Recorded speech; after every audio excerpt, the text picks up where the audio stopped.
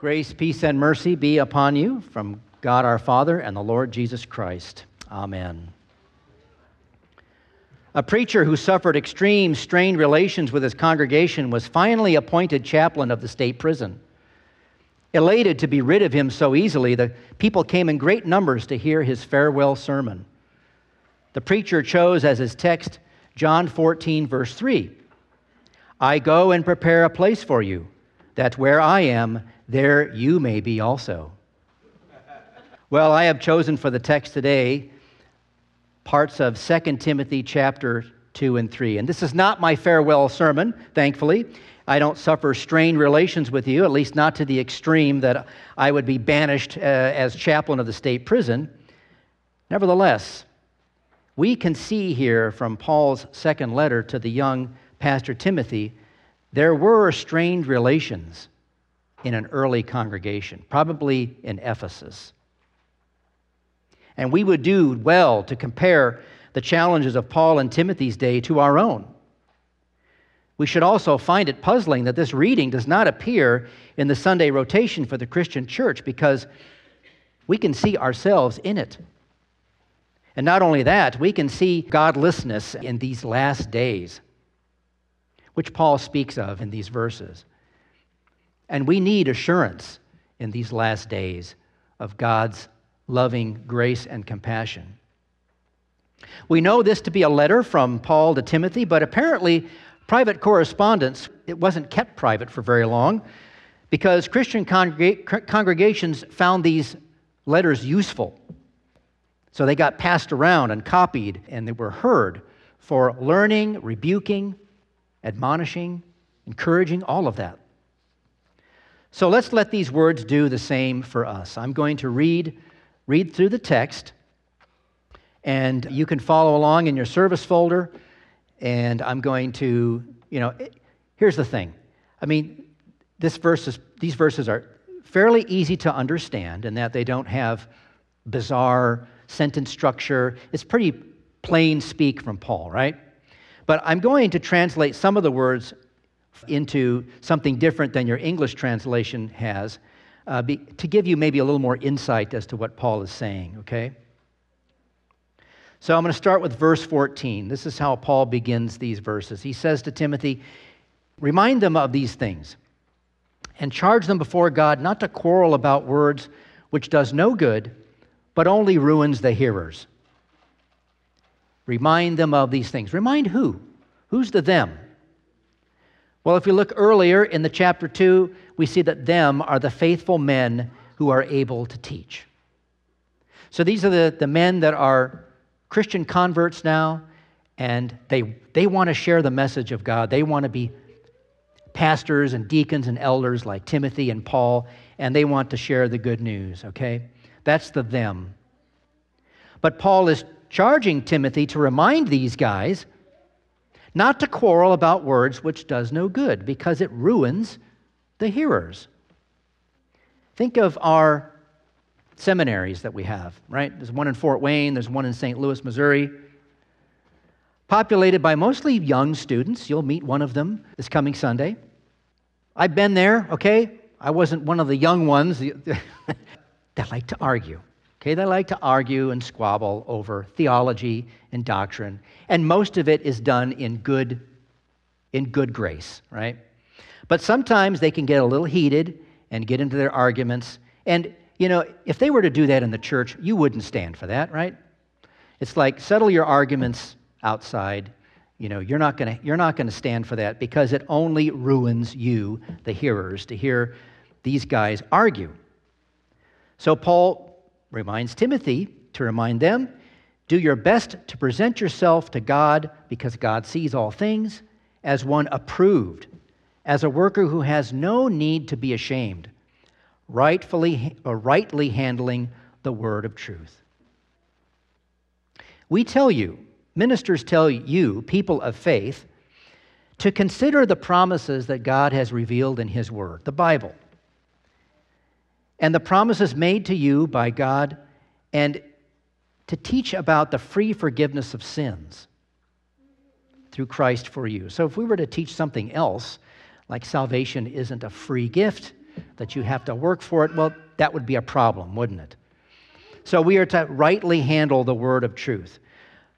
But avoid irreverent babble, for it will lead people into more and more ungodliness, and their talk will spread like gangrene.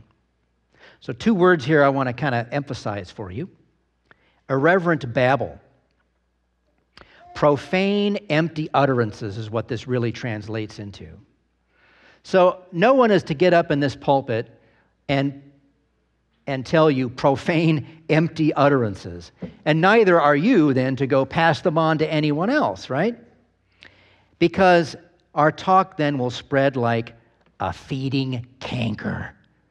That's how gangrene is translated into the original language. More like a feeding canker. Is that not descriptive enough for us? Right? That's how profane, empty utterances from the pulpit will turn into like a feeding canker. Nasty, pus-like and grotesque and rotting away in the flesh. Now, who's doing this kind of thing? Well, 2 people are listed. Hymenaeus and Philetus. These 2 guys, they are false teachers in Ephesus who have swerved from the truth. They've missed aim, saying that the resurrection has already happened. So you know when you're archery, right? Where do you want to get the arrow? In the bullseye, right? So Paul talks about swerving from the truth like missing the mark, missing the bullseye. That's what these 2 guys, Hymenaeus and Philetus, are doing. They're saying that the resurrection has already happened. That's missing the mark because it's not true. These guys don't believe that Jesus has already returned and we've been raised from the dead and all that. What they're doing, the best that I could find, was that they're preaching some kind of a spiritual resurrection, right? They're going to the people and saying, hey, we know what Paul's told you, but let us tell you what's really going on. The resurrection he's talking about is just a spiritual one. It's kind of like it's already happened and you can't see it, and we'll die and then we'll just kind of live forever in the cosmos, kind of floating and being one with God, something like that. That's not true. That's the profane, empty utterance that spreads like a feeding canker. It's not going to do anyone any good. And Paul is preaching just the opposite, right? Our resurrection is a physical one because it says in our baptism we have died with Christ and have been resurrected with him. Not only that, but we will rise from the dead with our bodies. So this false teaching of the resurrection has already happened is upsetting some people. Well, some of you know what that's like. I've heard a story here. It goes back many years before my time, but someone told me that many years ago in a Bible study after the service, that not a member of the church, but a visitor or something piped up and denied the virgin birth or something like that. Well, you can imagine in a Bible study that's, attended by mostly members of the church who are in unity that Jesus was born from the Virgin Mary. When someone pipes up that that's not the case, it can be very upsetting to people, right?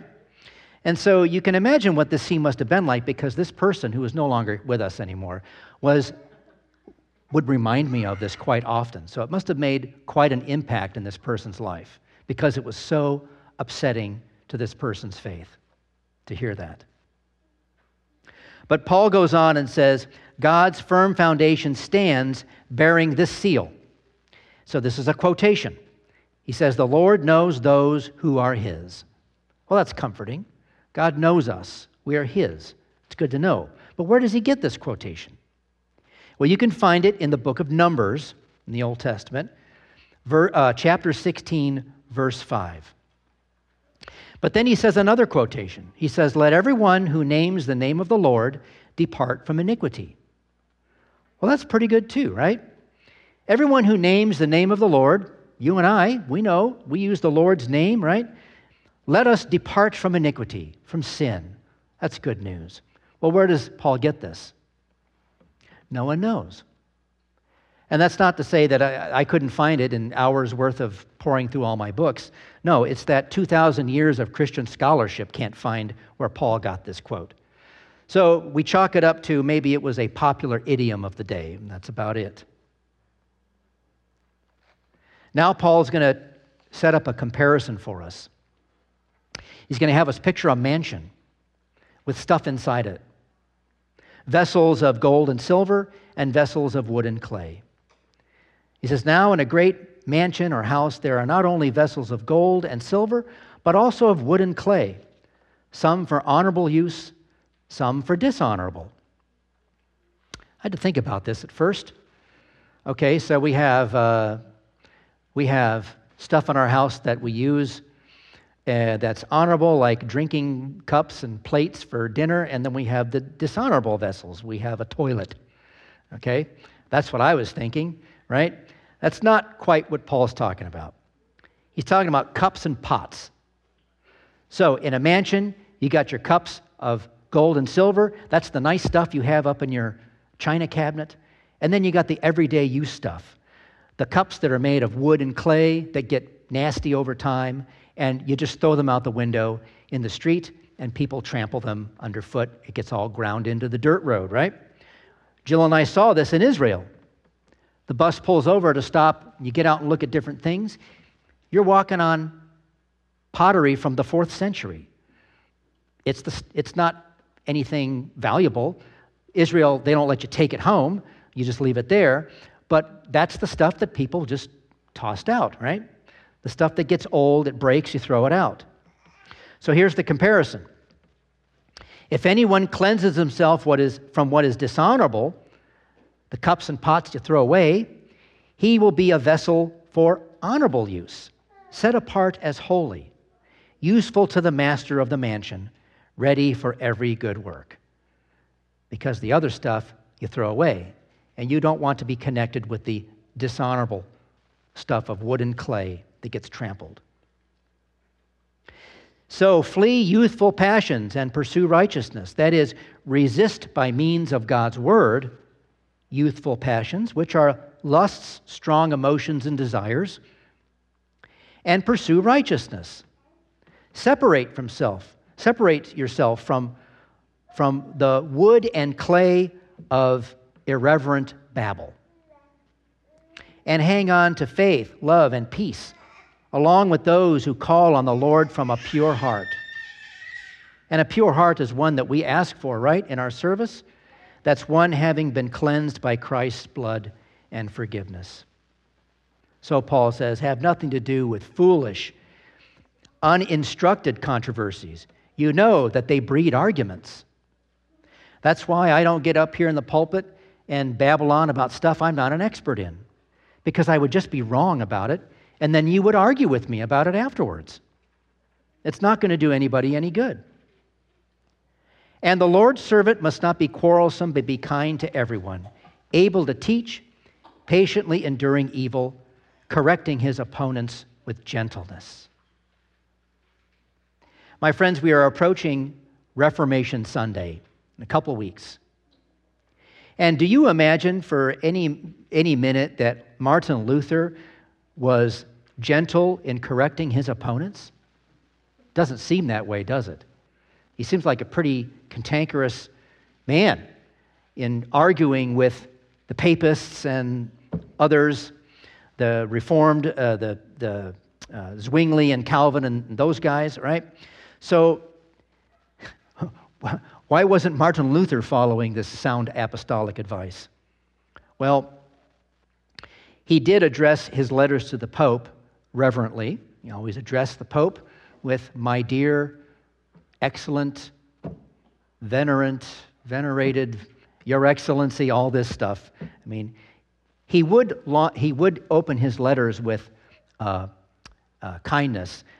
Then later he would launch into his anger, right? Nevertheless, that is something to think about in correcting our opponents with gentleness. It's not always easy. So in dealing with chapel here, right? It's one thing for me to come and have chapel with preschoolers, which I've been doing all these years, right? It's another thing to then talk with young people that are a little older, let's say 11 to 13 years old, which I have been doing these last several weeks now with our Firm Foundation Academy, our classical Christian academy that is using our facilities. That has been very interesting. I cannot imagine that any of these students in this class have parents who are not Christian, because you can tell that it's very important that their children receive this kind of education. But in having little Bible time with these students, you do hear some interesting alternative opinions as to who Jesus is and what he has done and what we are to do in response. So it has been a challenge for me to correct opponents, which they're not really my opponents, but to gently show them the way through gentleness, right? I had one young person say to me the other day, well, we don't have to go to church. We can still be saved by not going to church and praying, and we don't have to do all this stuff. And, I have to just kind of step back for a moment. Okay, I know where young people come from, right? They're still living at home. They're still obeying the law of mom and dad, right? So it's natural for us we want to know what's the least amount that we can do and still get the reward, right? So it's only natural to think, well, I don't have to go to church. I can still get saved without doing all this stuff. Anyways, I digress. Paul says, God may perhaps grant them repentance leading to a knowledge of the truth, and they may escape from the snare of the devil after being captured by him to do his will. So Paul is giving hope even to the false teachers, Hymenaeus and Philetus, that eventually maybe they will come to the truth and escape the snare of the devil, which is what we would hope for anyone caught in the trap of irreverent babble and squabbles. But I will tell you that Satan hates to hear God's name and cannot remain long where it is spread and called upon from the heart. So even though we may say, Satan is always attacking us here at St. Paul Lutheran Church, we have the confidence of knowing that because his name is on our mouth, right, is in our mouths, Satan flees from that, and that is a comfort. God's word is also in our mouth when we drop something on our foot or something injures us or we get mad about something. That's probably not the best way to use God's name. But when we call upon his name in love from the heart in reverence, then the devil does flee and he departs. Now Paul is going to shift to the last days, and this is where I'll finish here. He says at the beginning of chapter 3, understand this, that in the last days there will come times of difficulty. Well, no kidding. As if his present day wasn't difficult enough.